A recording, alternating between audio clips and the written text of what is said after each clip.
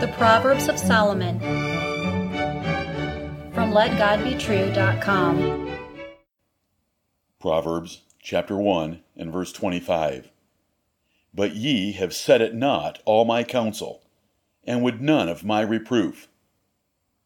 Hear the words of God and Solomon again. But ye have set at naught all my counsel, and would none of my reproof. The Creator God graciously offered Lady Wisdom to be your guide. Do not even consider making light of God's will for your life. Do not choose your own way over God's way for you. The first chapter of Proverbs has severe warnings for those that neglect God's kind offer of wisdom in creation, providence, conscience, and Scripture. Your worst nightmare is coming, and God and Lady Wisdom will laugh at you and mock you. Read the next 2 verses. You had your chance. In fact, you have had many chances, but you were not interested in God's gracious offer of wisdom. See the previous 6 verses. You were daydreaming, you were too busy, you were talking instead of listening. You treated God's counsel as nothing, and you rejected His reproofs and warnings. Now it is too late.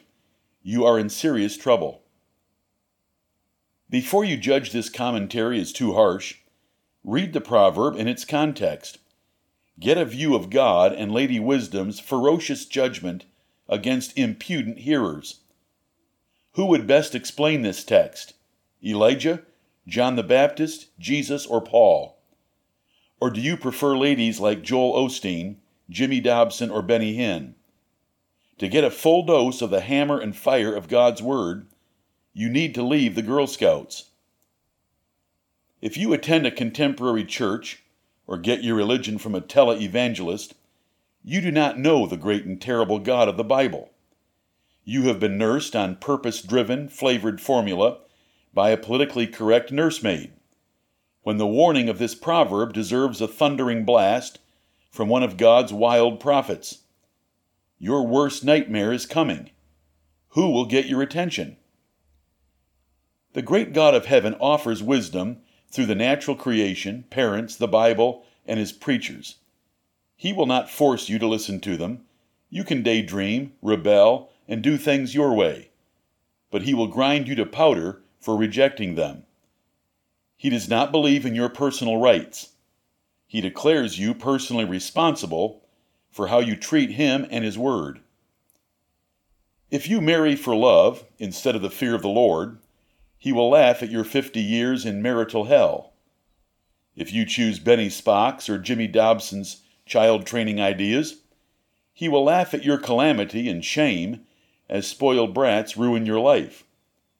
If you despise His rule to work hard at a boring job, He will laugh as Ponzi schemes and network marketing scams destroy you financially. If you choose to commit adultery against His many warnings, He will laugh at the death and hell that follow. If you disobey or mock your parents, even by facial expressions, He will laugh as eagles eat your eyeballs. If you emphasize physical appearance over character, then listen for His laughter as the world treats you like a grunting sow with a nose jewel. If you make light of your rulers, your civil government, He will laugh at your coming calamity and ruin. These are things taught in the book of Proverbs. He who laughs last laughs best. You may be laughing now at the efforts made by parents and pastors, and even this commentary, to get you to consider your ways and reform your life. You may smugly think you have things figured out and do not need to listen to others. But God will soon be laughing derisively at you as anguish and terrors take your soul down into oblivion. Like a tornado or hurricane, destroy everything in their path. Listener, how do you treat God's offers of wisdom? Does the natural creation humble you daily about God's existence? Do you obey and honor your parents? Do you take time each day to read the Bible and meditate on what you find there? Are you attentive and focused with a ready mind to hear His preachers explain God's Word to you?